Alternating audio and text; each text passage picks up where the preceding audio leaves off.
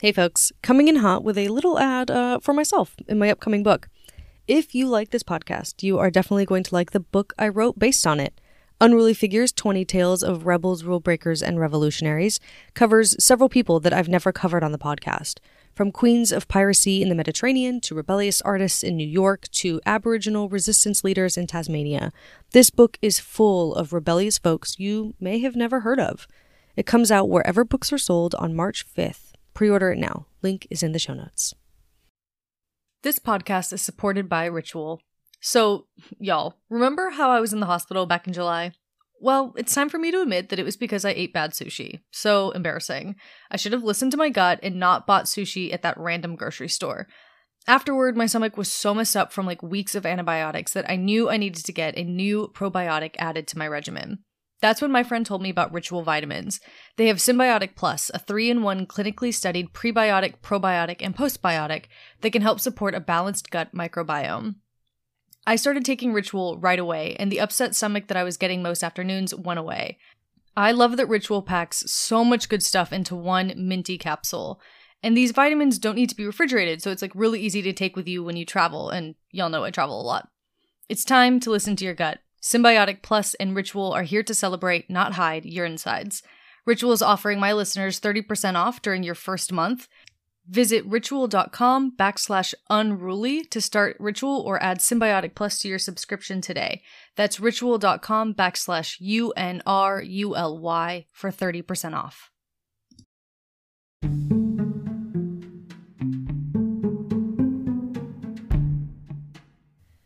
Hey everyone, welcome to Unruly Figures, the podcast that celebrates history's greatest rule breakers.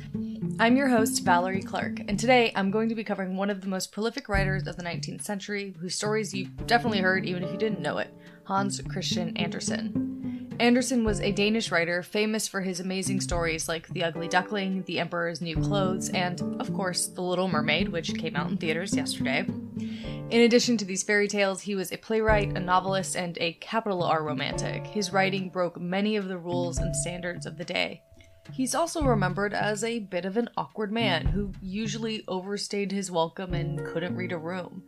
Today, he's probably one of the most speculated about historical figures because of his uncomfortable and unclear relationship with his own sexuality, and therefore the people in his life. So today, I'm going to dive into all of that and, frankly, a lot more.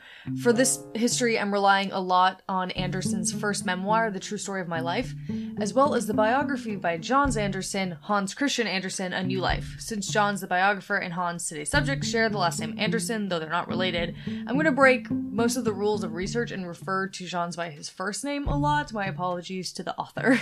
But before we jump into Andersen's life and how he became the originator of many of our most popular fairy tales, I want to give a huge thank you to all the paying subscribers on Substack who make this podcast possible. Y'all are the best, and this podcast wouldn't still be going without you. Each of these episodes takes me nearly 30 hours of work, which means they've become a part-time job. So if you like this show and you want more of it, please become a paying subscriber for just $6 a month or $60 per year. That means you get 2 months for free. Contributions really do help ensure that I will be able to continue doing this work. Becoming a paying subscriber will also give you access to exclusive content, merch, and behind-the-scenes updates on the upcoming Unruly Figures book. When you're ready to do that, head over to unrulyfigures.substack.com. And then, one more quick heads up. I am going to talk pretty frankly about sex in this episode, and there's also discussion of sexual assault. If you've got little ones in the car who aren't ready for that content, or if you're uncomfortable with it, you might want to be ready to hit fast forward at that point, or maybe even just skip this episode entirely. You won't hurt my feelings, I promise. Either way, I will let you know when that content is coming. Alright, let's hop back in time.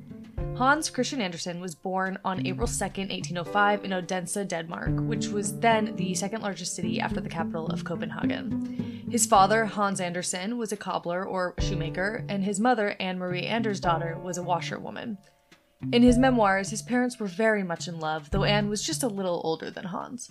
They lived in poverty, though Andersen would classify that poverty as somewhat noble.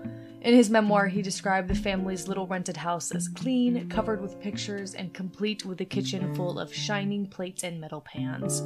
He renders it as a happy childhood. Quote, "My father gratified me in all my wishes. I possessed his whole heart. He lived for me." End quote.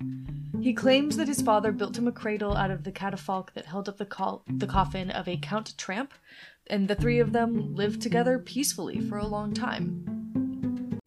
To be frank, his memoir, The True Story of My Life, written in 1847, is filled with sentimental tripe. The fact is that in writing this memoir and his later memoir, The Fairy Tale of My Life, Andersen was gilding his memories. His memoir is one of the most biased I think I've ever read. He had a clear mission in writing it, and so the truth of his childhood is really lost in the weeds. It's an artistically driven mythology that he builds, not unlike Audre Lorde's biomythography, Zami, A New Spelling of My Name, which was written like over 100 years later. Lorde at least owns that's what she was doing. Andersen tries not to. Andersen might have had many motivations to write the sanitized version of his life. I'll bring this up more later on, but I suspect part of it might have been trauma and an unwillingness to look too closely at the darker aspects of his own life, let alone reveal them to anyone else on paper, moreover. Perhaps more directly, though, when he agreed to set his life down in a memoir for a publisher, it was also consciously designed to live up to the, capital R romantic era, quote, dream about the pure and untainted person who, like the child, was filled with impulsive spirit and nature. The autobiographies were meant to express a positive story about the divine in human beings, end quote. Andersen was hugely influenced by philosophers like Jean-Jacques Rousseau, who believed in the inherent goodness of man, and he wanted to forward that philosophy, which is all well and good. I'm all for believing that man is born good and taught evil, but it does mean that his memoirs occasionally lie. I actually think, ironically, that the true story of his life, where he suffered kind of great trauma and still turned out to be a genius artist who loved people, is actually a better version of Rousseau's ideal, perhaps, but it didn't fit in with 19th century ideals. So to get a clear picture of his childhood, we have to turn to, ironically, his fairy tales. Andersen didn't begin writing fairy tales from the start. He had an interest in folk tales since childhood, but his early writings were mostly essays, poetry, plays, novels, and travelogues. It was in the mid-1830s, when he was in his early 30s, that he began writing fairy tales, though he regarded them as just one artistic option available to him. The fairy tales were full of a, quote, far more evil and cruel world, one much closer to reality in terms of his childhood story than in his purportedly factual memoirs. In 1842, he began writing The Ugly Duckling, though it didn't gain that name until moments before its publication in November 1843. I've taken us this far forward to Andersen being almost 40 years old because The Ugly Duckling, more than his own memoir, tells us about Andersen's childhood. If you're not familiar, the story follows a duckling who hatches at the same time as his brothers and sisters. However, they consider him ugly and ostracize him from the nest. He wanders alone until he encounters some swans, when he realizes that, in fact, he has grown into a swan too. It's a good tale about bullying, but it betrays a deep-seated sadness in Andersen. As his biographer Jean Andersen wrote, quote, many people read and interpreted the tale as a story about him, equating the duckling with its author. The persecuted and eternally struggling young bird withstands all the humiliations with such an indomitable and proud spirit, only to end up so weak and obedient on the last pages of the story. End quote. And so with that arc in mind, let's try that childhood story again.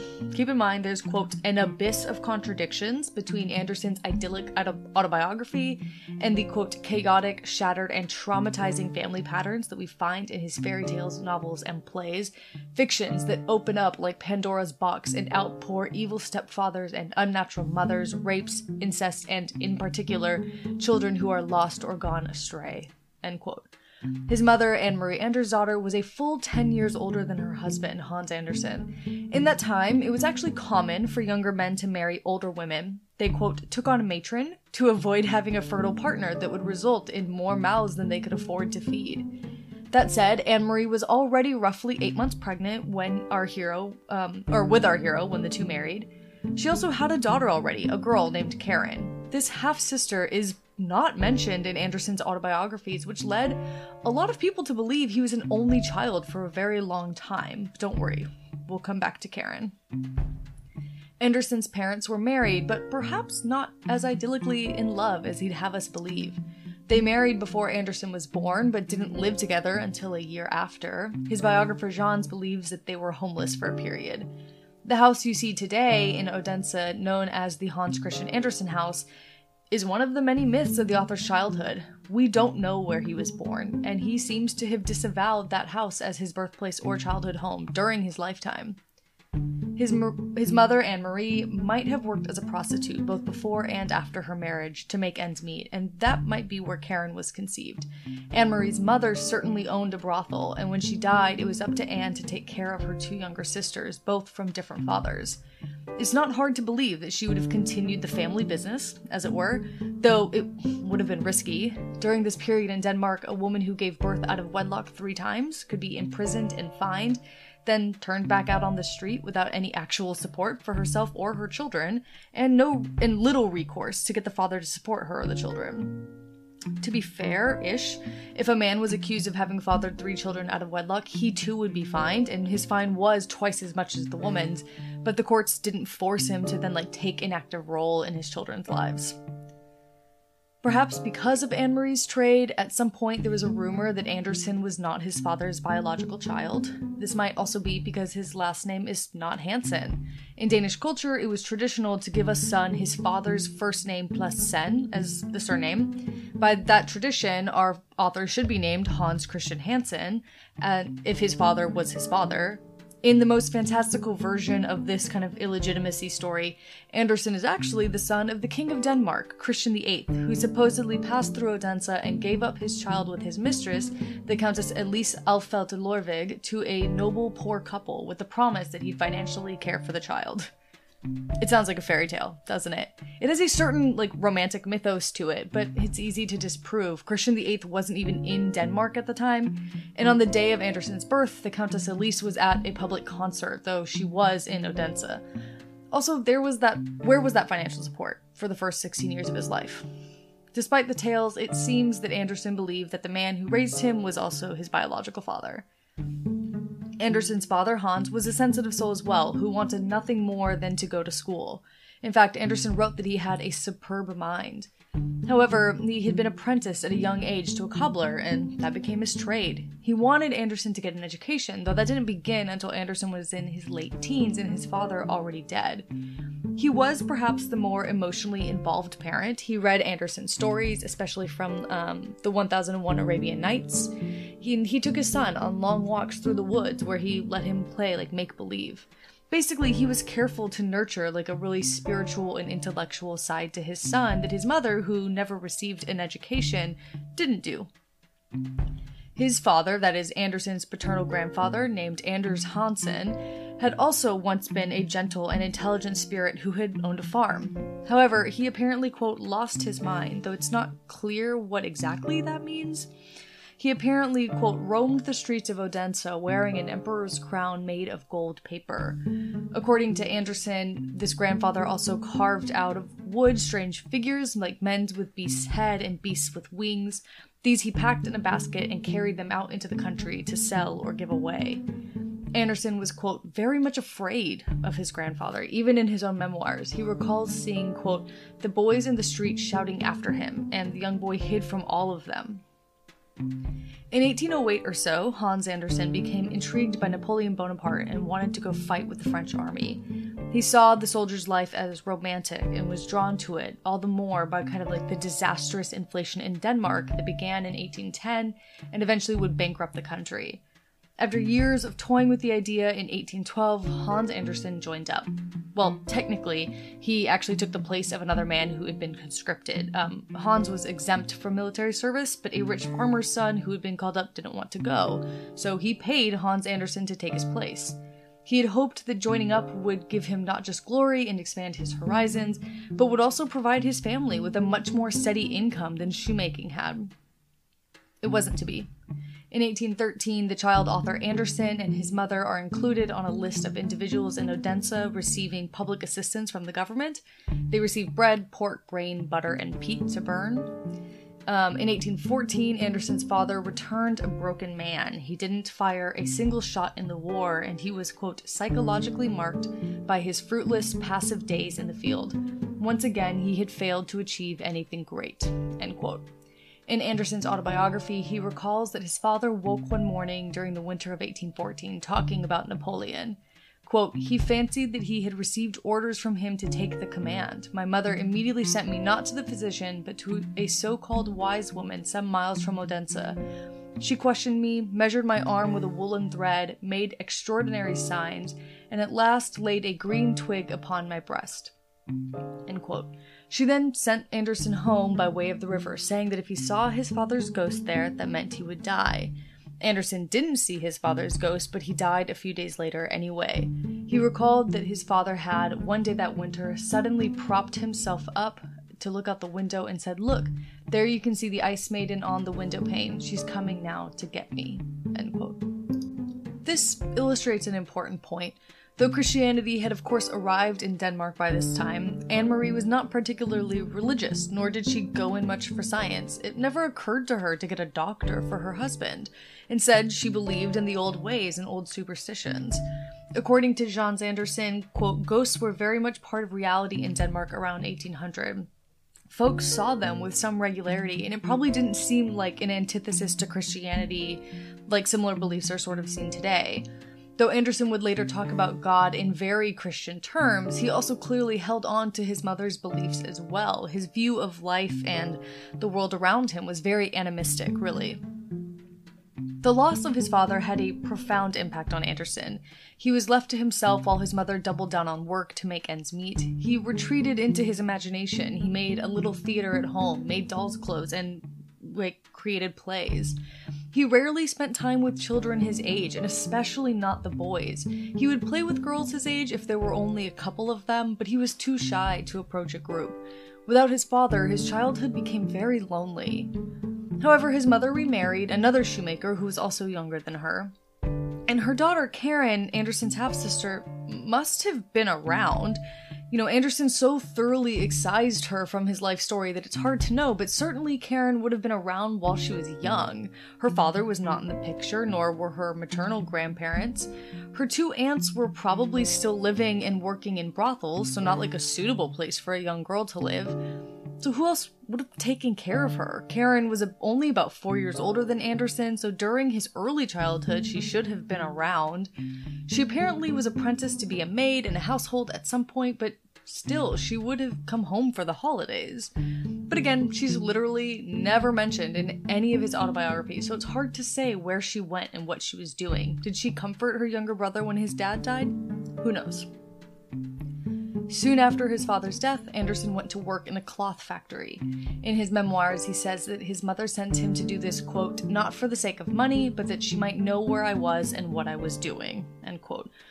Which again, sounds like bunk to me. They would have needed the wages. His mother's pay from washing wouldn't have been enough. I mean, they were suffering and impoverished when they had two incomes. So yeah, this time at the factory was very traumatic. I'm going to get more into it later, but let's just say it was not a safe place for a young boy like Andersen. Between 1814 and 1819, we don't know much of what was going on in Andersen's life. He was sent to a charity school where he learned a little bit of religion and arithmetic. He acted as a background character when performers from the Theatre Royal passed through Odense. He started writing a little. His first piece was a tragedy. His neighbor made fun of it, and Andersen's mother told him it was because the neighbor was jealous because her son had never written anything. After that, he tried to write a piece that included the king and queen of Denmark, but knew that they shouldn't sound like the lay people of Odense, so he put together nonsense words from several languages like German, French, and English, and just inserted them into the speeches his royal characters gave. It probably read like absolute nonsense, but I think this highlights both his creativity and sense of the world at a really young age. So we'll skip ahead to September 6, 1819. Later in his life, Andersen would somewhat jokingly refer to this day as his birthday, but it was the day that he arrived in Copenhagen. Just over 14 years old, he had just been confirmed in the church and was ready to be an adult, more or less. He had saved up 13 rigsdaler, the Danish currency at the time, which felt like true wealth to him. His mother wanted him to be apprenticed to a tailor, but because he loved making clothes for the puppets in his theater, but he told her that he wanted to go to Copenhagen. "What wilt thou do there?" she asked. "I will become famous," he replied, though he didn't seem to understand exactly how. She forbade this move at first, but according to his memoir, she called a wise woman to see what the woman foresaw in Andersen's future.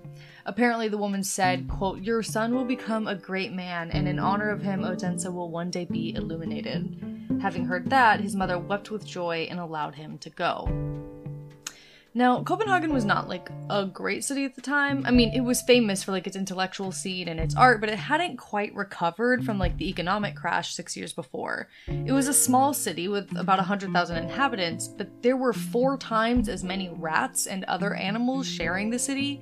In fact, there were so many horses and cows that many families had to construct their stables on the 2nd floor of buildings, meaning that animals had to be, hoisted up and down to enter and exit. People were crammed into dark garret rooms because that's the only place they could sleep. Packs of starving dogs roamed the streets, which were paved but didn't have sewers, so they were always at least a little flooded with rainwater, sewage, and scraps of food. Naturally, viruses did great in these conditions, and several epidemics ravaged the city repeatedly. However, doctors were much too expensive, so many people just, died when they got sick because they couldn't afford treatment. Unemployment was very high and morals were really lax. The city was packed with released soldiers who couldn't find work, and prostitution was on the rise. Illegitimate births accounted for a full 25% of all births in Copenhagen around this time. The Royal Theatre in this situation then became a favorite pastime of many people in the city because it allowed them the illusion of order. It gave them somewhere to escape to for a few hours if they could afford it. So Andersen took his life savings with him, all 13 rigsdaler, to Copenhagen. He was convinced through his interactions with actors when they'd come through Odense that he was destined to be an actor as well. He had heard of the famous actress Madame Schall, and he resolved to present himself to her and to obtain her support to join the theater. The very next day after his arrival, Andersen showed up at the theater and asked to meet the famous actress. He was shown to her dressing room and told her that he loved the theater and wanted to join. She asked him what characters he felt he could portray, and he told her gravely that he thought he'd make a good Cinderella. He launched into a monologue he'd memorized, then a song and dance, and she kicked him out soon after. Later on, she admitted to thinking that he was more lunatic than genius.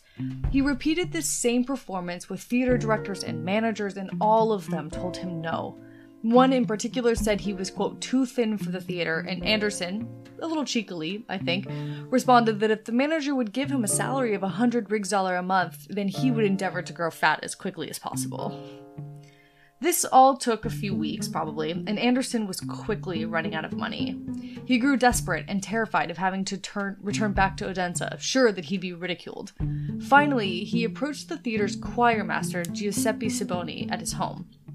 When the maid answered the door, Andersen tearfully told her his life story up to then. He must have looked pathetic in his clothes that were too small. Andersen had managed to shoot up to over 6 feet tall at this time, and they couldn't afford to keep buying him new clothes.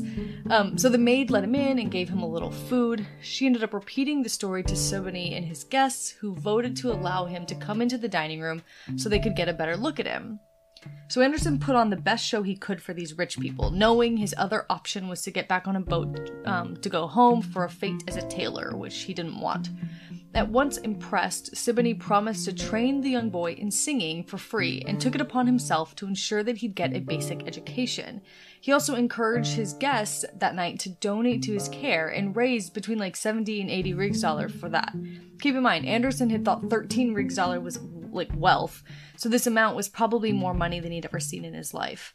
Siboni handled it for him. Again, Andersen was 14, and suddenly Andersen had a place in the world. I realize the story sounds sort of ridiculous, but it was not uncommon. It might have been an age of huge wealth disparities, but it was also an age of serious philanthropy. Quote, among the well-educated and the intellectuals, there was a sophisticated sense and an alert eye for what was extraordinary in individual people, end quote. When they crossed paths with poor artists or poor geniuses, it was their duty and pleasure to sponsor them, to ensure that these people with potential had what they needed to become great. This careful cultivation of the noble savage, or what Jean-Jacques Rousseau's wild child, was part of Enlightenment ideals. They saw people who were this is awful sounding, but quote, outwardly filthy but inwardly pure. as like more noble than quote-unquote civilized people. And Andersen fit the part perfectly. They called him a genuine savage and meant it as a compliment. Siboney was as good as his word. He set Andersen up with lodgings and a tutor and began giving him free singing lessons. But when Andersen's voice dropped a year later, the project was given up. But in that time, Andersen had become close to Siboney and his family, so he wasn't just like kicked out. He was quickly introduced into Bakahus, the home of Kama and Knud Rabeck and the great meeting place of like the intellectual circle of Denmark. Today, it's remembered as an important hub for the Danish golden age of art and science. It was, quote, refreshingly free from the omnipresent repression of ideas and deeds under the absolute monarchy. It had a salon atmosphere where everyone was allowed to freely debate anything. And our young Andersen made his kind of clumsy entrance. Later on, the children of his fairy tales would, quote, tumble around the modern world after having been released from underground, end quote. And this is kind of exactly the mythology the young man built up for himself. The version of his life story that he told them was an irresistible fairy tale of his romantic childhood, which all the distinguished Copenhagen citizens swallowed whole. They did so primarily because the extraordinary story of the boy's life fit hand in glove with the prevailing ideas and educational ideals of a son of nature. Kama Rabeck especially quickly noticed the boy's genius and was one of his staunchest supporters from kind of there on out. She had an eye for undeveloped potential, actually. She's credited with noticing other Danish writers like J.P. Minster and J.L. Heiberg first. At Bakahus, he met the Collin family, who would be an important group to him for the rest of his life. The patriarch of the family, Jonas Collin, was a well-respected civil servant and philanthropist. Importantly, Collin was the secretary of the foundation Ad Usus Publicos, which was a fund for artists and intellectuals at the time sponsored by the crown. Despite the initial support of Siboney, Andersen soon kind of had to depend on charity, though. He found cheap lodging in the red light district with a woman named Madame Thorgeson. In his memoir, he claims to have no idea of what the women were doing at night. Quote, I lived in happy dreams, paying almost no attention to the demoralizing surroundings that daily intersected with my life, end quote. When she could no longer provide him a room, he moved in with a Madame Henkel, another brothel owner in the red light district. From 1820, when his voice dropped and singing was no longer an option, to 1821, Andersen tried his hand at acting and dancing. He was allowed to be a background figure, but usually nothing more. He did manage to perform in a couple of ballets, Nina and later Armida. The theater world was a dark one. Quote, the tone behind the curtain was raw and vulgar, and the interactions between male and female members was spiced with lurid improprieties. Many of the men drank like pigs, while the women, in particular the scantily clad ballerinas, were the lovers of distinguished and powerful men, end quote. The older actors also treated the younger learners, quote, like slaves, even physically hurting them for their own amusement. But thanks to his patrons, Andersen took private lessons from a man named Ferdinand Lindgren. As it quickly became clear that Andersen's estimation of like his own talents in the theater, acting, singing, dancing, were not based in reality. He might have been considered a gifted child back at home, but in Copenhagen he was just one of many gifted children coming to the city to seek their fortunes. So Lindgren suggested that Andersen get a better education in Latin and writing, which he applied to Jonas Collin for. Collin, by that point, was not only the secretary of that like aforementioned princely fund for artists, but also the manager of the Royal Theatre. And when I say applied is a gentle word. Andersen manipulated events through placing ads in newspapers so that it became like very public that he was like a young artist doomed to fail without support. He self-published a novel titled Youthful Attempts, while also submitting like several terribly written plays to the theater for consideration. The combined press and whispers of all of this forced Collin's hand. He recommended to King Frederick VI that funds from the Ad Usus Publicos Fund be used to get a proper education for Andersen. He was granted free schooling, food, and lodging for several years. And this is where we come to one of the darker moments of Andersen's early life. Now 17 years old, he was sent to school at Slagelse to study under the eminently educated headmaster Simon Meisling. So part of the darkness of this moment was that the adults around him had banned Andersen from writing poetry and making art during his education, like so that he could focus, though Andersen didn't like totally listen to this. But the worst part was that Meisling was a monster. Well, According to Andersen's memoirs, at least, Meisling was a relentless monster from day one. According to the fairy tale of my life, Meisling's campaign of education sounds like, quote, an account of how to ruin the soul of a child. Andersen famously compared his school years under Meisling as similar to all the distressed Dickensian boys of English literature. Many people categorize this relationship as abusive, and I agree that the word fits. Even the best moments of their relationship, when Meisling treated Andersen as something of an adopted son, seem part of like a larger boom and bust cycle of abuse. In his diaries from the time, Andersen seems to understand that he's being forged in fire. The two men represented different eras, different values, different ideals of children and education and even fiction. Andersen saw some of this suffering as a necessary and normal part of education, though much of it he also saw as a horror that he had to endure. Meanwhile, Meisling's life slowly fell apart during the 5 years that Andersen was his student. He began to drink heavily, and eventually so many grievances were filed against him that he was forced to resign from his post as headmaster. Initially, Andersen lived with a landlady in Slagelse, and I'll talk more about this in a little while. Eventually, though, Meisling convinced him to move in with the Meisling family after a campaign of being really paternal and kind. Meisling's real motivation was not love for Andersen, as he tried to say it was, but money. He had several children, his wife, and maids to feed. He needed Andersen's generous allowance from the government fund. He moved in, and Meisling changed completely, tormenting Andersen by alternately giving him the silent treatment for weeks on end, and then seizing every opportunity to fight with the boy. The headmaster had, quote, sudden and totally unpredictable mood swings, which meant that at one moment Andersen might be psychologically terrorized and the next praised and encouraged, end quote. Andersen, who was already sensitive and anxious, really couldn't bear this. Jonas Collin had picked Meisling to tutor Andersen himself. Meisling had a reputation for being intense and strict with the rules of education, and Andersen had already developed a reputation as a flighty dreamer who was unlikely to listen to gentle constructive criticism. Collin believed that Andersen needed a direct teacher who wouldn't be afraid to get frank with him. He couldn't have predicted that Meisling would become downright cruel to Andersen over time. There are many examples of this, but I think the one that makes it the most clear is the fact that on the final night that Andersen lived with the Meisling family, the headmaster would send down the maids to Andersen's room to ask him to return first his pillow, and then next his blankets, and then eventually his mattress, in order that the new lodger and student might have them. As if they didn't have extras in the house. They just wanted him to be miserable. He passed the night sleeplessly and was definitely, relieved to finally be freed of the Meisling family the next morning. He was freed before he formally graduated and sat exams, actually. For nearly 5 years, Andersen had sent Jonas Collin only polite updates that hid the reality of how cruel Meisling was to Andersen, hid that he picked on him in every lesson and constantly humiliated him in front of the class. But finally, Andersen told Collin what was really happening in a direct letter written on October 26, 1826. He wrote, quote, every day he expresses his displeasure toward me, and on Sunday morning when I bring my Latin essay, he shakes my soul at every mistake, speaking the most awful truths. That he wishes the best for me I have no doubt, but everything arouses his displeasure, and I live in the most horrid tension, end quote.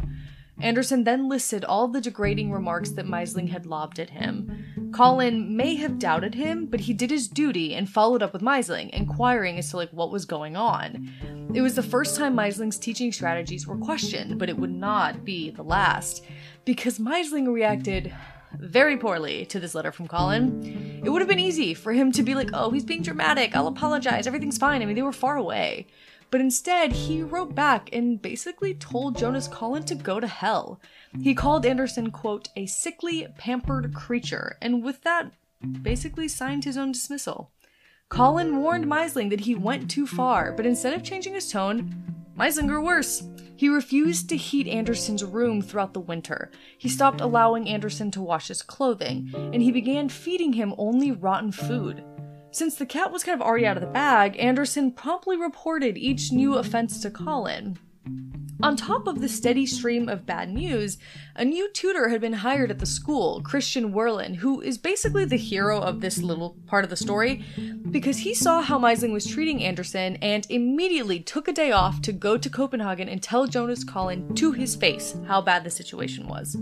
Christian Werlin is by far the best adult in Andersen's life, and he'd known him the least amount of time. After that, Colin finally pulled Andersen out of Meisling's school. Meisling never got another grant from the public funding that Colin was in charge of, and his career was destroyed. Andersen still had 18 months left of education, but these were provided in Copenhagen by a private tutor, Ludwig Christian Müller. He was a young theological student recommended by Christian Werlin, and the two got along really well. Andersen would go on to pass his exams just fine. The treatment Andersen endured left scars. He often had nightmares about his old instructor right up until his death, which he documented in his diary. And for 40 years after that, nearly until Andersen's death, he dealt with this trauma by writing. References to evil headmasters abound in his stories. For instance, in a book he wrote in 1829, Walking Tour, the protagonist goes to hell where he meets a schoolmaster who torments him even though he's chained up and being tormented himself. Often, people try to put a silver lining on the treatment Andersen endured at Meisling's school and home. I'm not a big fan of that perspective because, yeah, sure, he learned grammar and art history and became a more technically accomplished writer under Meisling's instruction. But what might we have today if Andersen had not felt so downtrodden? What worlds could he have conjured up if he wasn't trying to escape his own pain? Yes, art is often an outlet for great suffering, but the possibility of great art doesn't make causing pain acceptable. Andersen could have just as easily died by his own hand or taken up drinking and died from alcoholism, which is what happened to his mother in the 1830s. There was no guarantee that this abuse from Meisling was going to turn out, quote-unquote, well, and it says more about Andersen's strong sense of self that this life he'd lived up until his early 20s didn't beat all the magic out of him. It would have been so easy for him to become a jaded adult, and instead he created worlds of such beauty, which he was on track to do before meeting Meisling. One thing that did crop up during this time was what Andersen called his rhyming demon. It was an imaginary manifestation of this calling he felt to write, which was a calling he didn't feel that he could ignore. Andersen had been forbidden to write during his time in school in order to focus on his studies, and the rhyming demon became like a spirit of civil disobedience, quote, an anarchical joker who defied all authorities, including a headmaster, who couldn't understand that a poet was not something a person becomes by reading the work of other poets, it was something innate, end quote. It's a fun image, and it gives us some sense of how Andersen kept up his spirits and continued writing in the face of adversity, which is great. But I keep thinking of his earliest novel, Youthful Attempts, in which a fairy gives a boy a kiss, thereby bestowing upon him a destiny to spread joy. The boy is very clearly Andersen as a 9-year-old, and the novel was written before meeting Meisling. Would this so-called rhyming demon that Andersen conjured up while enduring Meisling have been the much more cheerful image of a rhyming fairy if he'd been somewhere better? Is it a demon, a much darker, more threatening creature, because of what Meisling was telling Andersen, that he was a monster, that there is something wrong with him? I don't know. I suspect that in a supportive, happier environment, the rhyming demon might have been a fairy instead. In 1826, Andersen furtively wrote one of the poems that he would become most famous for. It wasn't published until after he escaped from Meisling, but then it was published on the front page of a Copenhagen newspaper and then translated into German, where it became incredibly popular. The poem, The Dying Child, is short, but it's a work of art, and it broke many of the rules of writing at the time. Jens Andersen calls it epochal, which is not light praise and well-deserved. I'm not going to read the whole poem, but I will link to it in the show notes. However, it begins, quote, "Mother, I am tired. I want to sleep. Let me fall asleep by your heart, but do not weep. First promise me that, for your tears are burning on my cheek. It is cold in here. Outside the storm threatens, but in dreams all is so beautiful, and I see the sweet angel children when I close my weary eyes." End quote. Okay, so here's why this is groundbreaking. It was possibly the first poem ever to explore a child's nature from the child's point of view. It really perfectly renders a small child's spiritual and intellectual understandings and perspective. Up until then, children were static objects in literature. Even Rousseau, who argued for the inherent value of childhood, never wrote from the perspective of a child. Andersen made the child a subject, not an object, for possibly the first time ever in literature.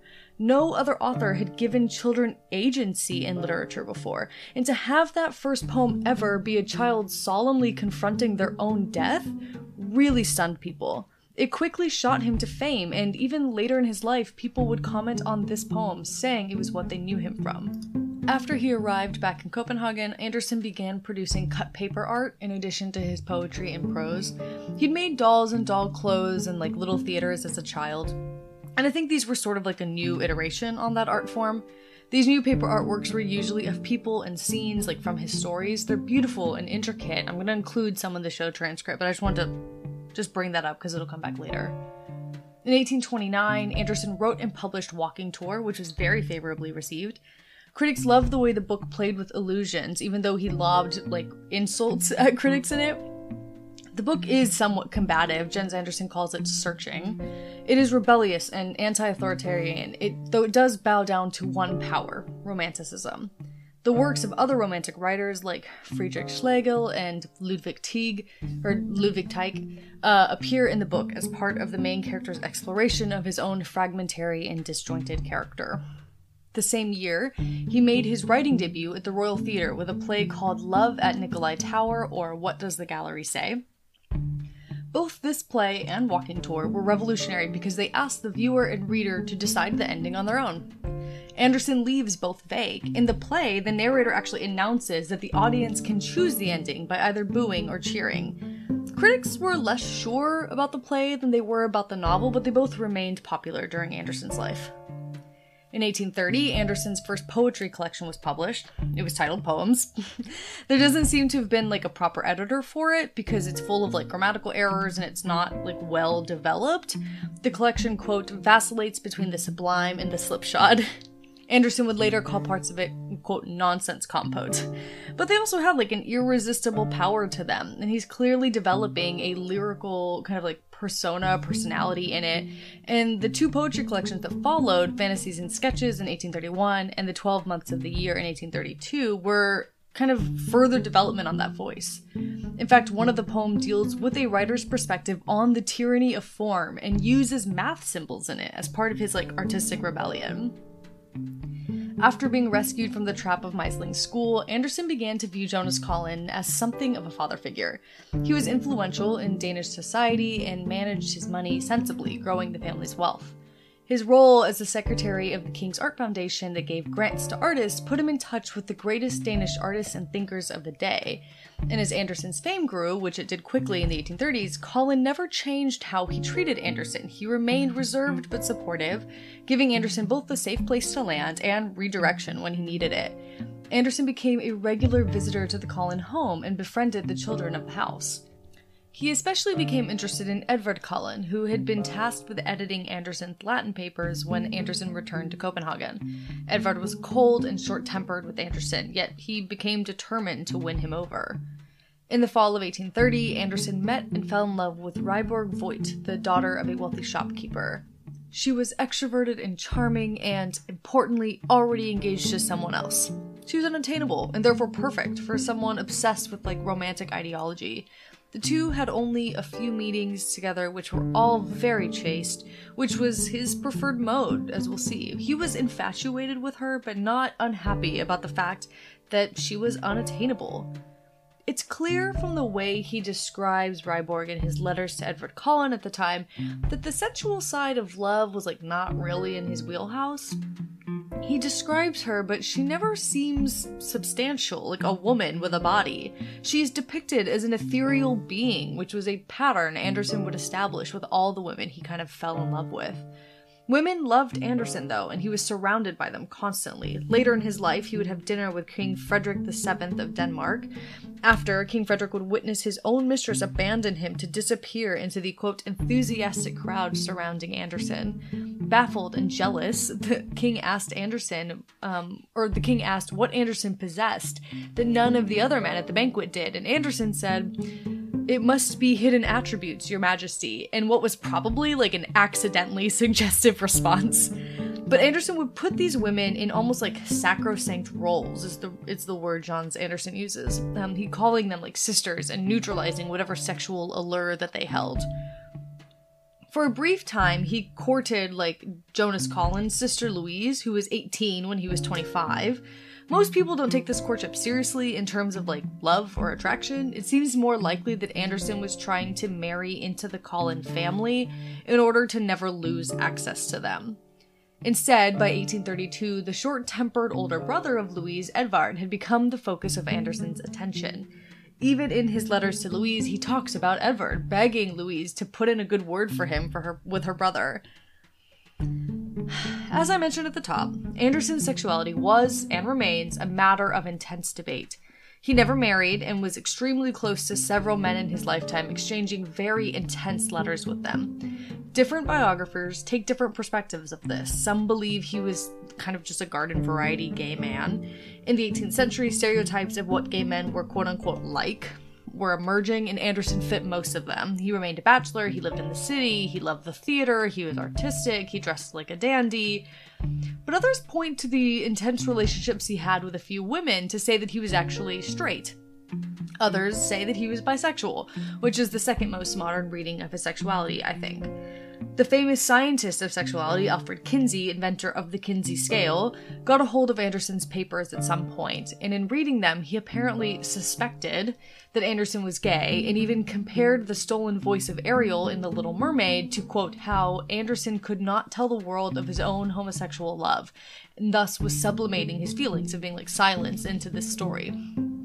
So if you are uncomfortable with frank discussions of sex, this would be a good time to skip forward, fully 10 minutes, I think. Now, all of this speculation is further complicated by the simple fact that Andersen probably never had sex. He had opportunities, to be clear. He visited brothels. But in his diary, he maintains a sense of horror at the reality of sex with another person. It's mixed up a little in, religion for him. He refers to the sinful nature of sexual arousal and is proud of himself when he doesn't give in to that. Which is interesting, considering what I've mentioned previously about his relaxed approach to faith. It's worth noting that when he fell in love with women, as he did with Ryborg when he was 25, their physicality wasn't important to him. In fact, quote, sexually mature women were not only alien to Andersen, they were also terrifying, and at times, whenever the conversation or his thoughts turned to prostitutes, disgusting and vile, end quote. Andersen later said himself, quote, my contempt for women rose to such an extent that it undoubtedly was that which continued to preserve me uncorrupted and innocent, end quote. In his autobiography, he wrote, quote, in general, I felt a strange revulsion for older girls, basically meaning anyone over 12. Not to imply that he was a pedophile, he was not attracted to girls under 12. He just really didn't know what to do with the, reality of an adult woman. We also can see in his diaries, however, that he masturbated often and noted when he did so. He would draw little X's or crosses next to days when he'd masturbated, which I really only mention because it's relevant to another theory about Andersen's sexuality, that he might have been asexual. He was not aromantic, to be clear. He seems to have had a penchant for falling in love easily and often. In fact, in part because he saw himself as a capital R romantic in philosophy, he allowed himself to feel everything very intensely, including his love for the people in his life. Now, one thing that I haven't discussed much is the possibility that Andersen's horror of sex might have to do with severe unresolved trauma. Jens Andersen mentions in his biography that Simon Meisling, Andersen's tutor that I talked about earlier, was, quote, partially to blame for the fact that Andersen, as an erotic being, remained at the child stage during the 1820s, end quote. He mentions that Meisling, along with other benefactors, was troubled by Andersen's, quote, oddly sexless nature, and commented on it, quite mercilessly. He quotes, fear the sickliness your imagination suffers from and fight against it. Fix your eyes forward like a man, do not whimper like a woman who does not have a man's courage, end quote. For most people, it is very common for their teenage years to be when they start exploring their sexuality, and the adults in his life found it very strange that he, wasn't chasing after people the way that they expected. They very clearly had, a man's man idea of masculinity and what healthy boys should, be like, which left no room for, a sensitive artist. Andersen could have been otherwise a stereotypical teenage boy, but it seems like these people would have taken issue with the feminine side of him that he was comfortable with, kind of no matter what, though. He was told that this side of him was sickly and that he needed to suppress these, attributes. By 1826, when he was 21, Andersen's letters to Jonas Collins began to question his sexuality and worry over his, quote, womanish, tedious character. Later, he wrote, I don't really understand myself, but I can tell that I'm much too feminine and weak. So clearly, Meisling is having an impact, causing Andersen some anguish, and Andersen retreated further into himself and these idyllic images of innocent children that his psyche was conjuring up. But none of these people who were quote-unquote concerned were looking for why Andersen might be like this. They were just telling him to stop it. So, I briefly mentioned earlier that when he was a child, he worked at a factory in Odense. It was a different time, child labor was a thing. He was asked to sing for the other men, and according to his memoir, he sang so beautifully that the men apparently became convinced he was a girl and held him down to prove he was a boy. Remember how I emphasized that his memoir was a sanitized version of his childhood? So the version I just said is how he renders this event in A True Story of My Life, but in stories he told later to close friends who then wrote them down, the men stripped him of his clothes and examined his genitalia to prove that he was a boy. There's also some implication in some versions that this moment turned violent, and it's implied that Andersen might have been raped by the men in the factory, though that's not confirmed. He ran home crying and told his mother what happened, and she swore that he never had to go back, despite how destitute the family was. I want to point out that even if Andersen was not raped by these men, forcibly removing a child's clothing to inspect their genitalia is already sexual assault. Okay. Soon after that, he decided to leave Odense the second he was confirmed. But Copenhagen wasn't much safer. He landed lodging in 2 brothels where he witnessed clients come and go and the way they treated the women there. Again, in his memoirs, he claims to be ignorant of what is happening around him. But this really, strange credulity for me. Remember, his memoirs are deliberately fashioned to adhere to the romantic ideal of the innocent child, so he has to protect that image in spite of the truth, which we see time and again in his version of his childhood. Because this wasn't the first time that he would have encountered prostitution. Odense was a difficult place to live in the 19th century, and many women turned to prostitution there. The city had a significantly higher rate of out-of-wedlock births than the rest of the country, and Copenhagen was already at 25% illegitimate births. We know that Andersen's maternal grandmother ran a brothel, and there's some evidence that his mother turned to sex work as well. His half-sister Karen also probably turned to sex work at some point in her life. When she was found dead, it was in the red light district. So for Andersen to just, not notice that he was living in a brothel with sex workers when he was already a teenager seems ridiculous. To be clear, I'm not saying that being around sex workers was traumatizing, but that seeing the desperation they experienced in a world where women didn't have any other options and men could do whatever they wanted and then leave, that might have been traumatizing. Andersen would have seen the way women having children out of wedlock were treated, and he must have witnessed some very dark moments in the brothels that he lived in. As if that wasn't enough, in his first lodgings in Slagelse, he shared a bed with a pastor's son who was not very pious at all. Sharing a bed was common for school-aged boys. What was traumatizing was that this boy would come home late at night, drunk and aggressive, and would attack Andersen while he slept. He would hold Andersen down and force him to listen to lewd stories of the boy's visits to prostitutes or his erotic fantasies. From the way Andersen describes it, it also sounds like the boy possibly sexually assaulted him or tried to. Andersen would run away and sleep on the landlady's couch when he could, but sometimes he couldn't get away. Together, all of this paints a picture of really dark, repeated traumas that he experienced by the time he was in his mid-teens, all of which was ignored and untreated by the adults around him, forcing Andersen to deal with it all alone.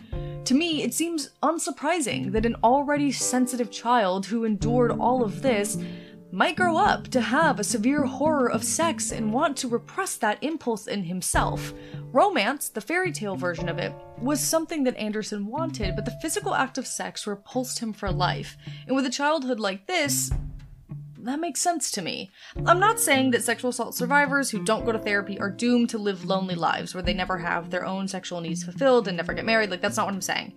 But I am saying that a lot of the discussion of Andersen's sexuality is not trauma-informed. It's not out of the realm of possibility for children who endure this kind of trauma to repress it and hide in fictional worlds and to try to avoid growing up. Andersen just did it really famously. People kind of make a joke a little out of Andersen's repressed sexuality, which makes me really sad. Even his closest friends in his adulthood had a, quote, burning desire to see the virginal author on the lap of a dark and sensual belladonna, but Andersen held his ground, preferring platonic love, end quote. I'm not at all surprised that Andersen abhorred all that sex included and preferred the company of innocent children. He must have felt much safer around that innocence than around his peers and other adults who had abused him time and again. Okay, that was a long excursion, but I just wanted to kind of like explore that all at once instead of keep doing it throughout the episode in case it's problematic or in case it's difficult for other people to hear. Nevertheless, despite Andersen's repressed sexuality, there's a lot to be said for the intense friendship that he had with Edvard Collin. Over the span of nearly 50 years, they exchanged more than 500 letters that we know of, many of which are emotionally intense. Edvard refused to be another one of Andersen's enraptured, uncritical admirers, as he put it, and many of their letters are as difficult and harsh as they are intense and loving. In fact, in Johns Andersen's biography, Edvard comes off almost as villainous in numerous instances, and he makes suspicious choices that historians have decried since. For instance, when Andersen died in 1875, Edvard handled all the legal paperwork and wouldn't allow Andersen's letters with the Collin family to be published by a third party. Instead, he published a book called Hans Christian Andersen and the Collin Family, which edited down their exchanges dramatically. When the unpublished letters were later revealed in the 1930s, people were up in arms because Edvard's editing had dramatically changed the context of the letters. There was talk of his, quote, list of sins, and his editing was classified as a, quote, inexcusable misrepresentation of reality. Strong words. In fact, this was a power Edvard exercised over a lot of Andersen's writing. He had edited Andersen's autobiographies. Drafts that survive among Edvard's papers show that he drastically cut things out in the name of, like, editing, and he especially cut anything, quote, too tender or effusive. And hey, listen, editors have to cut. I'm sure that an editor would love to cut some of this episode down since I'm now 18 pages into this script, but Edvard's edits are not unbiased. They are rooted in his own idea of what should be public and what should be private. All that to say that the nature of Andersen's feelings for Edvard are debated.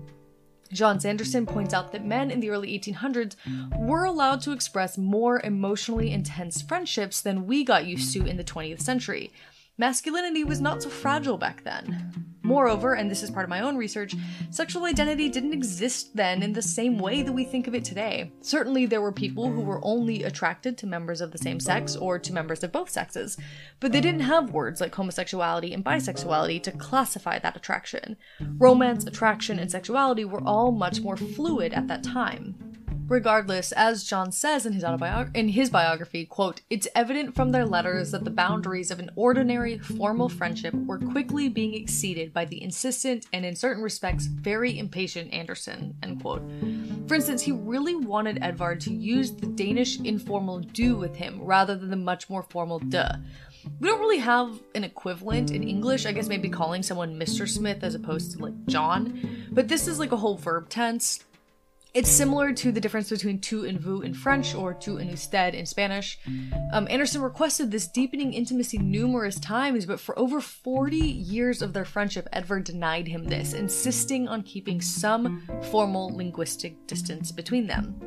That said, in one letter that did survive Edvard's purge, he expresses jealousy over Andersen's relationship with his other tutor, Ludwig Müller.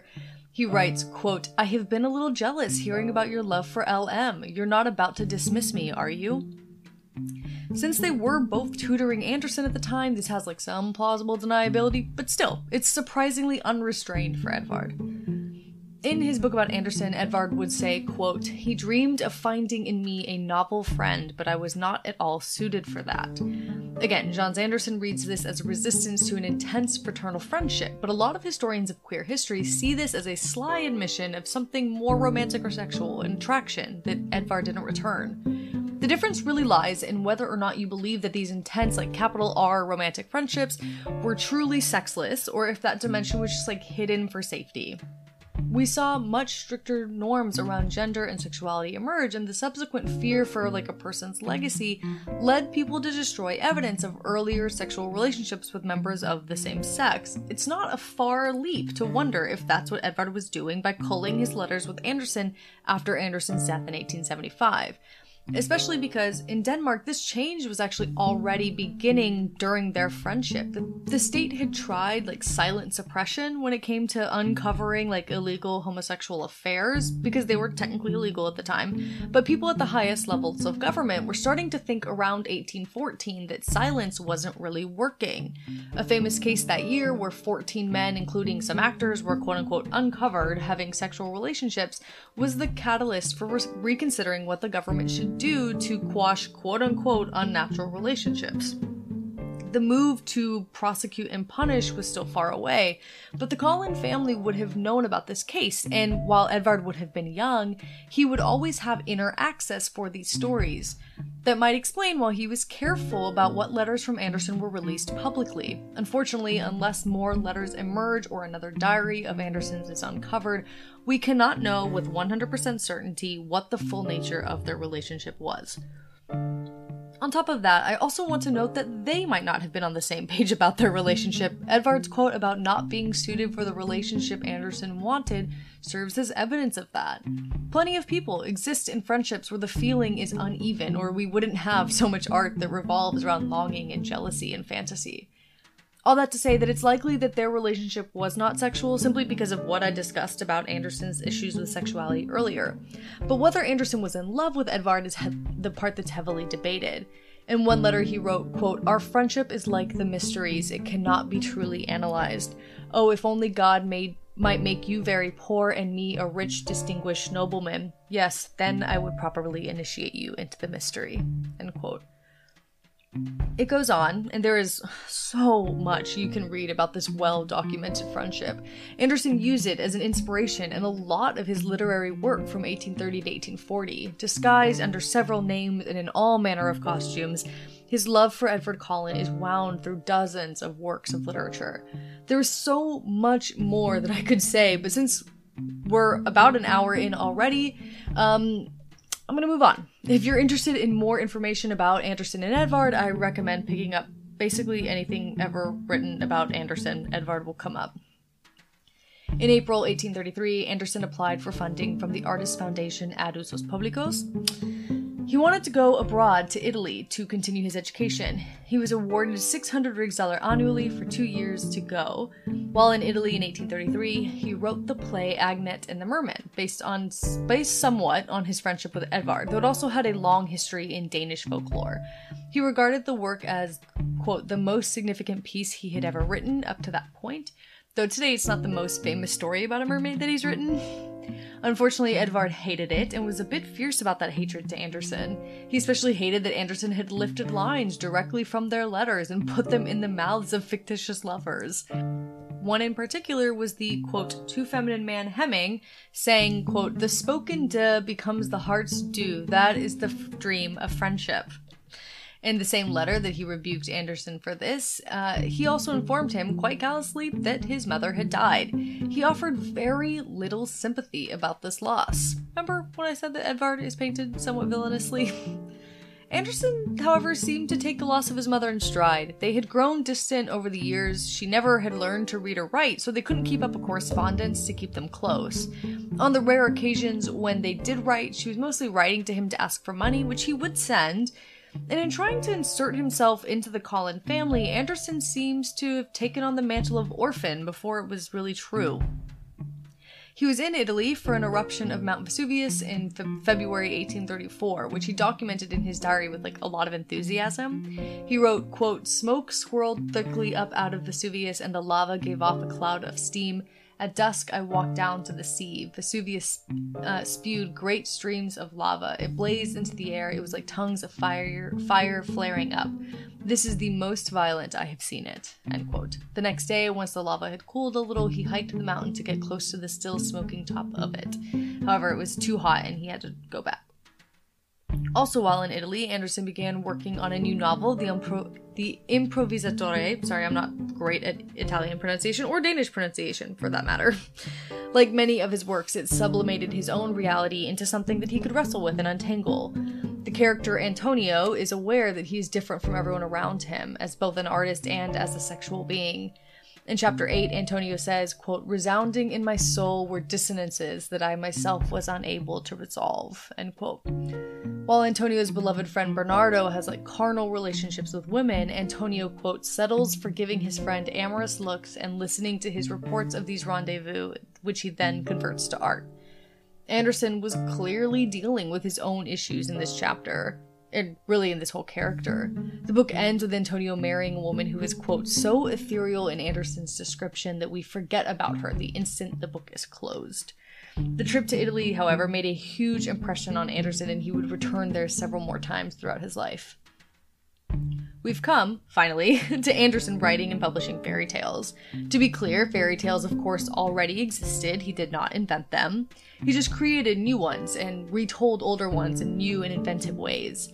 His first was a short story called The Ghost that he actually tucked at the end of his first poetry collection in 1830, but it was received very badly by critics, and he didn't try his hand at writing fairy tales again until 1835. He was home from Italy, finally, and broke. He'd used up the money from the grant he'd received, and he hadn't published anything new while he'd been in Italy, so his income streams were a little low. So in the spring of 1835, he started working on a collection of fairy tales, which he explicitly told his friends were, quote, "fairy tales told for children." He had set out to make them children's stories, which didn't really exist at the time. Few adults respected children or childhood, and even fewer believed that there was inherent value in it, at least enough value to tell stories that catered to them. For Andersen to explicitly write stories for kids was a big shift in the literary zeitgeist. I think his interest in folklore and his struggle with adult relationships led him down this path toward children's stories, safe places where he could sublimate scary things but usually ensure a happy ending. When he wrote the stories, he often presented them in a literary salon with adults, where people would listen to him read and then he could duck out kind of quickly. He never hung around after.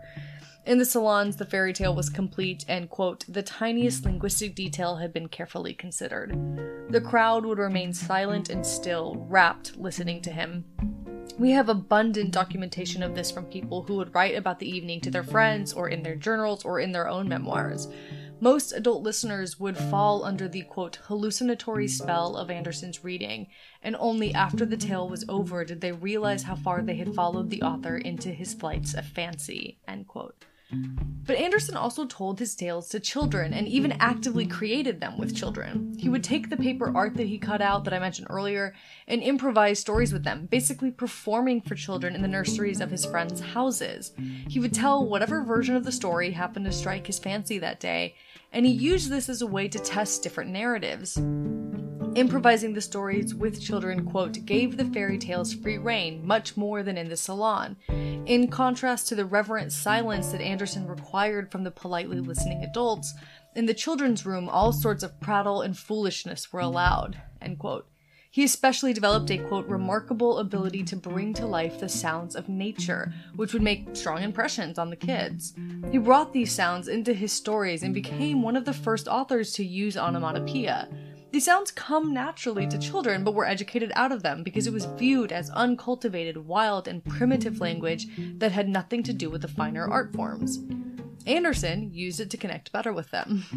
Andersen's own childhood, combined with playtime with these kids, resulted in a collection of stories that are packed full of promising, improvising children who have big personalities and free will. Many of them are anti-authoritarian, yes, but they also often anticipate breakthroughs in children's psychology that would happen during the 20th century.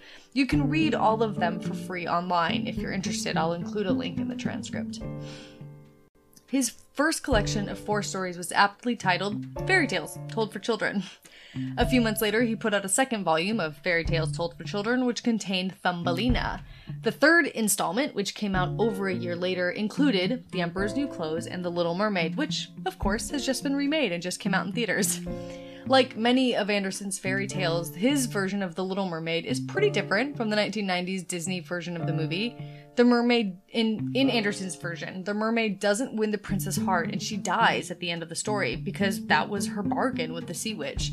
In his story, the mermaids are not God's creatures, so they don't have eternal souls, but they can earn one if they make a human man fall in love with them. Which, yikes. But when she dies, she becomes one of the daughters of air who can, earn their eternal souls by doing good deeds, like cooling off a child who is too hot in the sun. And that's where Andersen leaves the tale. I haven't seen the new movie yet. I suspect they haven't adapted this, Daughters of Air plotline. But yeah, it ends kind of abruptly, and doesn't really have the, fairy tale happy ending the way we think of it, though it has a very moralistic ending, which would have been traditional for the 19th century. One thing that Disney got right in the 1990s adaptation, though, is the undercurrent of subversive social messaging.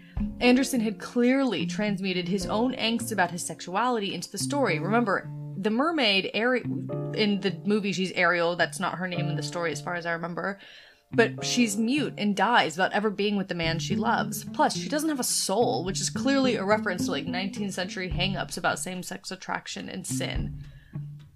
And the animated adaptation does the same. Writer-producer Howard Ashman was a gay man who had survived the AIDS epidemic of the 1980s. Reagan and Republicans in the US claimed that HIV/AIDS was God's punishment for homosexuality and had refused to allocate federal funding for research for a cure. According to Smithsonian Magazine, quote, Ashman saw the film as an opportunity to advance a social message through the medium of family entertainment.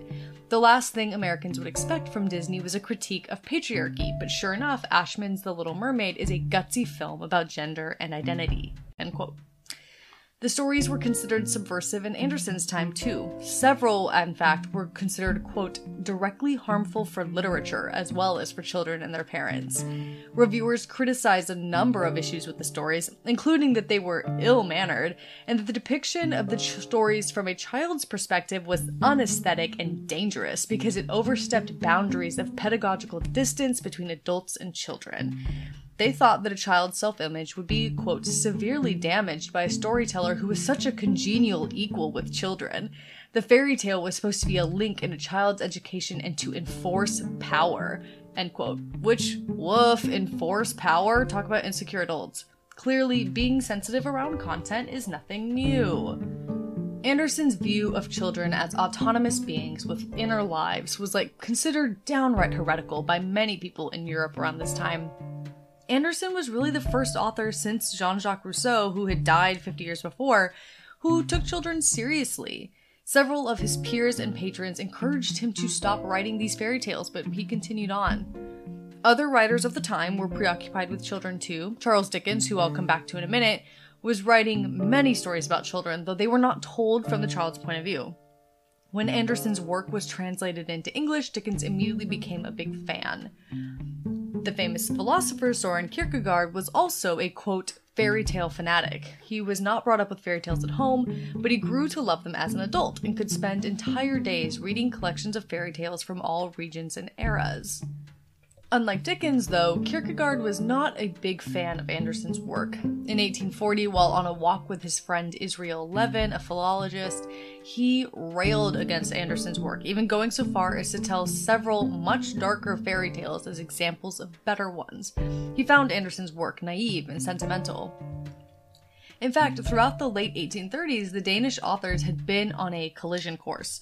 Copenhagen was not so big that they ran in the different circles. They were in fact jockeying for the same recognition and buyers a lot of the time. They were not friends, and in fact, each found the other comical and even ridiculous. In one of Kierkegaard's earliest published works, From the Papers of One Still Alive, he reviews and rails against Andersen's recent novel, Only a Fiddler. Andersen apparently got an early copy of this review, because just before it came out, he cast Kierkegaard as an exotic bird who babbles incessantly in his new fairy tale, The Galoshes of Fortune. It was an incredibly unflattering portrait of the young philosopher, showing that sometimes people really do bring out the worst in each other. Kierkegaard's issue with Andersen and his writing seems to stem from his own understanding of Andersen's female soul. As Jens Andersen points out, Andersen was always, quote, an easy target for other men. They could always so easily shift their own masculine troubles onto his shoulders. Kierkegaard criticizes all the soft men of Andersen's storytelling and exhorts Andersen to more or less straighten out or risk burning out. As harsh as this all is, it's notable because Kierkegaard was one of the first to point out that some of the weakest parts of Andersen's work, like his strangely moral conclusions, his barely rendered women, his characters' frequent anxiety and agony, Kierkegaard pointed out that these likely stemmed from the author's own confused sexuality. He pictured him as basically a hermaphroditic plant. Quote, Andersen's primary powers should instead be compared to those flowers in which the male and female reside on one stalk. And yes, this does seem to be coming from a very homophobic place inside Kierkegaard. He was, after all, a theologian first and foremost. But he's not wrong that Andersen is dealing with his trauma and his feelings about his sexuality on the page. Anyway, so in all of this, the two became eternal rivals. Andersen saw this review as the throwing down of a gauntlet, and the two would trade insults if they were ever in the same room. Unfortunately, Denmark was becoming kind of increasingly conservative as the 19th century continued, and Kierkegaard became the more famous Danish author, at least during their lifetimes. In fact, Andersen spent most of the rest of his life being much more beloved outside of Denmark than he was at home. When he traveled, he would frequently write home to Edvard Collin and others about how well-loved he was elsewhere, and it says a lot that they didn't believe him. They brushed his claims off, sure that Andersen was just exaggerating. When they did believe him, they saw him mentioning it as boasting and worse, megalomania. Collin, in his book about Andersen, would claim that the author was a victim of his own vanity in the 1840s, but it's unclear how true this actually is. After being quite famous and beloved in Copenhagen for most of the 1830s, Andersen suddenly began to see a turn in the critics, where reviewers could be very harsh with him. Nevertheless, in the 1840s, Andersen gained a permanent author stipend from the Kingdom of Denmark to the tune of 600 rigsdaler per year. I would love to do a conversion for you so we could know how much that is worth now, but the Kingdom of Denmark switched to a new currency, the krone, in 1875, and haven't been able to find an easy way of converting 600 rigsdaler in today's value. Nevertheless, in 1840, Andersen took a long trip through Eastern Europe, which seems to have culminated in Constantinople. It was a long and perilous trip, and no Dane had ever made it before, to our knowledge. He wrote a famous travelogue after it, called A Poet's Bazaar. It's very much a story of rebirth, of, quote, a Nordic artist who fled south and was reborn in the east, but on his way home he panicked at the thought that his native land was once again so close, end quote. Andersen maintained a strained relationship with Denmark for the rest of his life, though outwardly he remained usually genial with his countrymen. He could occasionally be confrontational on his own and still felt the self-confidence and pride that had long guided him. Some people, of course, saw this as vanity or smugness, but I think it had more to do with the sense of vocation and spiritual calling that writing and art were to him. As his fame grew, Andersen became the nearly constant guest of the nobility while he was in Denmark and while he was traveling. He ostensibly stayed in their homes for free for weeks or months at a time, though with the expectation that he would provide entertainment in the evenings by reading, or would make paper cutouts or other artistic decorations for them to appreciate. To some extent, they were using him as an attraction to boost their own reputations. Andersen usually, quote, submitted to the exploitation of his name and reputation, even though at times it did feel like a sort of intellectual prostitution. It was in one of these manor houses that he began writing The Ugly Duckling, which we discussed a little earlier. Strangely, it's one of the only tales written by Andersen that has no real history of drafting to it. We don't have a scrap of an original manuscript, an early draft, nothing. We know he had them because he wrote letters including that he was working on the story, but no one to date has found any early versions of it. The story, when it was published in 1843, was a sensation. For the first time, and for one of the last times, all Danish critics had a positive view of the story. He felt disarmed by the sudden praise, and it made him really anxious, but it also shot him to further heights of fame, ensuring further stays in manor houses as well as more money than he really needed or knew what to do with. Despite this more comfortable lifestyle, Andersen never forgot where he came from, and he always wrote well about the lower classes, quote unquote. He may have been writing from a duke's estate, but he often wrote about poor kids and poor families. He grew wealthy himself, which was a stark difference in his life from the poverty he'd grown up in, and Edvard Collin managed this money for him, making Andersen, before he died, into a millionaire in today's currency. In 1844, Andersen made an intense connection with the hereditary Grand Duke Karl Alexander of Weimar. He went there on something of like a pilgrimage to visit the hometown of the poet Goethe, but he became fixated on the Grand Duke. In his diary after meeting him, Andersen called him handsome and became determined to befriend him. Karl Alexander already knew of Andersen's work and was a big fan. He was also interested in elevating Weimar back to the hub of the cultural zeitgeist and was enticing artists like the extraordinarily famous Franz Liszt to stay there. Andersen was extremely interested in this, thinking that maybe he could more permanently stay in Weimar where his work was appreciated, but he never ended up actually doing that. This set off another of Andersen's intense, sensitive male friendships. They exchanged some 170 letters between 1844 and 1874. Like Edvard Cullen before him, Andersen's letters to Karl Alexander and the Grand Duke's letters back to Andersen are intense and lovely. They quickly developed into a flirtation, with Karl Alexander writing things like, quote, "You should enter into my soul like a deceased soul in India." As Andersen had once tried to tempt Edvard Cullen into further closeness, this time Karl Alexander tried to tempt Andersen with promises of wandering arm in arm through the forest around his castle at Ettersburg. Andersen was just one of many people Karl Alexander was writing to, though. He had many intense male friendships that he found kind of through correspondence. Historians see these intense but probably platonic relationships as his, quote, cult of friendship and love. That said, many people have thought that if Andersen did ever have a sexual relationship, it was with Karl Alexander. He notes how the Grand Duke kissed me several times when they were reunited in 1846.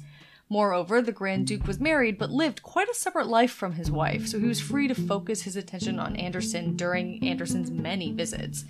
They were very affectionate with each other in Andersen's journal. He mentions how they held hands and even had to keep their feelings for one another under wraps, because even by the relaxed standards of male friendships of the day, they were seemingly somewhat inappropriate with each other. In 1845, Andersen was home in Copenhagen planning another grand tour of Europe when he delayed it because the Swedish singer Jenny Lind came to Copenhagen. Andersen became infatuated with her and, quote, clung to her like a shadow, happy, naively hopeful, terribly vulnerable. In his diary, he wrote that he was sick at heart over his infatuation with her, but it was not a reciprocated feeling. She was reserved and distant, even cold to Andersen. But by December of 1845, he, realized that his love for her was as literary as his previous infatuation with Ryborg had been. He'd given up hope that they'd ever be together in any sense, but he never fully gave up his idolization of her. To many scholars, Jenny Lind represents Andersen's great unrequited love, but I have my doubts. I mean, he himself says that the obsession with her was literary, and his love for her was more spiritual than sexual. Like the women in his novels, when he described the singer, he didn't focus on her body, rendering her somewhat sexless and androgynous. There's one last famous encounter that I want to talk about really quickly. The awkward visit of Hans Christian Andersen to the home of Charles Dickens. As I mentioned before, the two were fans of each other's work, and when Andersen finally went to England in 1847, he was dying to meet Charles Dickens. It took several tries because they were both famous and in demand, but the two eventually met. When they finally did, it was at the home of Marguerite Blessington, who had, quote, such a tainted reputation among London's fine ladies that no British upper-class woman with any respect for herself, her country, or Queen Victoria could justify being caught at that scandal-ridden house, end quote. Now, there are two different versions of what happened next. In Olivia Rutigliano's version in LitHub, Dickens was annoyed with Andersen from the start. Andersen came on too strong, sending Dickens too many letters, and basically annoying him. In her version, when Dickens invited Andersen to his house to stay, he was being facetious, sarcastic even, and didn't mean it. In other versions, which seem a little bit more believable to me, they became friendly. They had been fans of each other's work, after all, and had a lot in common philosophically. They both loved children and wrote about them. They were both daydreamers, etc. After their initial meeting, they planned to get together again at Dickens's home, and Andersen had lunch with the Dickens family before he left England. After that, they exchanged letters for several years. At some point, Dickens sent Andersen 12 bound copies of his work with the note, "To Hans Christian Andersen from his friend and admirer Charles Dickens," end quote. In these letters, Dickens insisted more than once that Andersen come visit England again, and even stay with Dickens when he did. Quote, "And you, my friend, when are you coming again? 9 years, as you say, have flown away since you were among us. In those 9 years, you have not faded out of the hearts of the English people, but have become even better known and more beloved than when you saw them for the first time. You ought to come to me, for example, and stay in my house," Dickens wrote. So, I don't know, like, would you write something like that to someone if you were being sarcastic and facetious? Like, it doesn't translate to the page, just like sometimes sarcasm doesn't translate in a text message, you know? Like, I don't know. However, regardless of what happened in between, things quickly fell apart when Andersen did actually arrive at the Dickens home in the summer of 1857. It was a bad time to visit. Dickens' friend, Douglas Jerrold, had died just the day before Andersen's arrival, and he was wrapped up in helping the Jerrold family recover from this. Dickens was also in the midst of arranging several theater performances, which he was also acting in. And brewing unbeknownst to anyone just yet, Dickens was already beginning his affair with the actress Nellie Ternan, who was half his age and who he'd eventually leave his wife for. But Andersen, living up to his reputation of being somewhat awkward and not being able to read a room, also didn't help things. He overstayed his welcome by nearly a month. He told Dickens he'd be in town for 2 weeks, but stayed for nearly 5. What little command Andersen had had over the English language in the 1840s had faded by this point, so they had trouble communicating with him. He also apparently expected the eldest son of the house to shave him every day, even claiming that it was a Danish tradition of hospitality. Of all of these things, this is the one that feels the most blown out of proportion, to me at least, by rumors and time. And Andersen had a tendency toward histrionics that the stiff upper lip of the British family really couldn't abide. Apparently, at the premiere of The Frozen Deep that Dickens was performing in, and that Queen Victoria was apparently in the audience, Andersen loudly burst into tears, distracting everyone around him and overshadowing the performers. At one point in his trip, he actually, quote, hurled himself down on the Dickens family lawn and passionately wept, because he'd received a bad review of his most recent novel, To Be or Not to Be. After Andersen left, Dickens apparently wrote the following, either over the mantel or on a mirror, quote, "Hans Andersen slept in this room for 5 weeks, which seemed to the family ages." According to Johns Andersen, our hero never really, quote, managed to register that he was bothering his hosts. Others, however, claim that he did, writing and even wrote to Dickens after he left, quote, "Kindly forget the unfavorable aspect which our life together may have shown you of me," end quote. So all of this was, perhaps forgivable. It might have faded with time. It was a tough time for everybody. Might have worked out. What would never be forgiven or fade with time was what Andersen did in 1860. He published a book that included a little account of his time in England titled, quote, "A Visit with Charles Dickens." In it, Andersen presented a very intimate look at the Dickens household in 1857, when the family was kind of falling apart. Andersen wrote especially highly of Mrs. Dickens, with her, quote, "big, gentle eyes and her good-natured smile." He compared her to all the, quote, "most beautiful and honest women in her husband's novels," which could only be interpreted by Charles Dickens as a personal attack, since the basis of his request for the divorce had to do with Mrs. Dickens being an inadequate mother and wife. Now, that's his legal request. The real thing was about this affair he was having. On top of that layer of drama, it also never occurred to Andersen to write to Dickens and at least, warn him that this publication was coming, let alone ask for permission to publish about his visit. So Dickens not only was, blindsided and furious, understandably. Andersen wrote a, quote, "naive, sentimental portrait," but it, quote, "thundered through all of Europe at the same time that rumors of his affair with that young actress got out.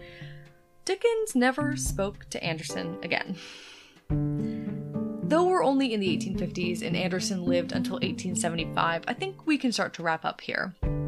Andersen's life continued in much the same way after this point. He wrote, he entertained the nobility, he searched for meaning. We've covered his great loves, his early stories, his struggles, his probably most embarrassing moments. He traveled more and more as he got older, eventually taking men in their 20s with him. Some people might frown on this, but these relationships were platonic, even pedagogical. He would teach them about art and history, and they would help carry his bags and feed him and make the trip smoother, especially as he grew weaker, like in his 50s and 60s.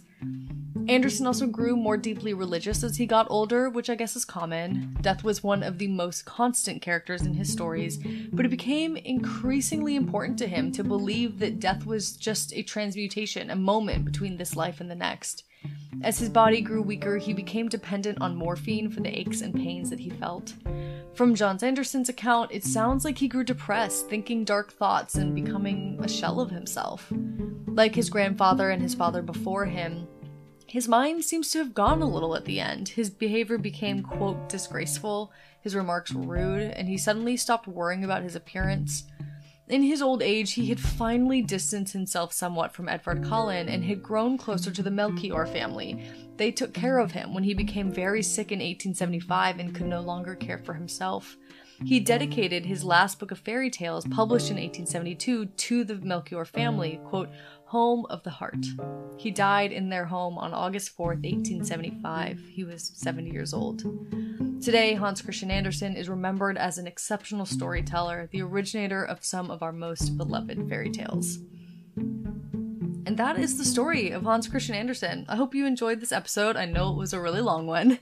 If you did, please tell a friend about it. You can also let me know your thoughts by following me on Twitter and Instagram as Unruly Figures, or joining us over on Substack at unrulyfigures.substack.com. If you have a moment, please give this show a 5-star review on Spotify or Apple Podcasts. It really does help other people find this work.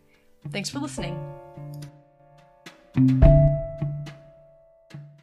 Thank you to everyone who has liked and subscribed to Unruly Figures. I'm told that this is where credits go, but Unruly Figures is researched, written, recorded, edited, and produced by me, all by myself. So if you are into supporting independent artists, please share this with at least one person you know. If you're feeling really generous, rate the show and leave a review for Unruly Figures on Apple Podcasts. It really does help other people find this work. If you want to subscribe, you can do that wherever you get your podcasts. You can also follow me on Instagram and Twitter at Unruly Figures. Come hang out. If you want to see photos related to today's episode, come find this episode's transcript on Substack. It'll be full of photos. While there, you can also subscribe for ad-free episodes and behind-the-scenes content. That's all going to be at unrulyfigures.substack.com. That's unrulyfigures.substack.com. Until next time, stay unruly.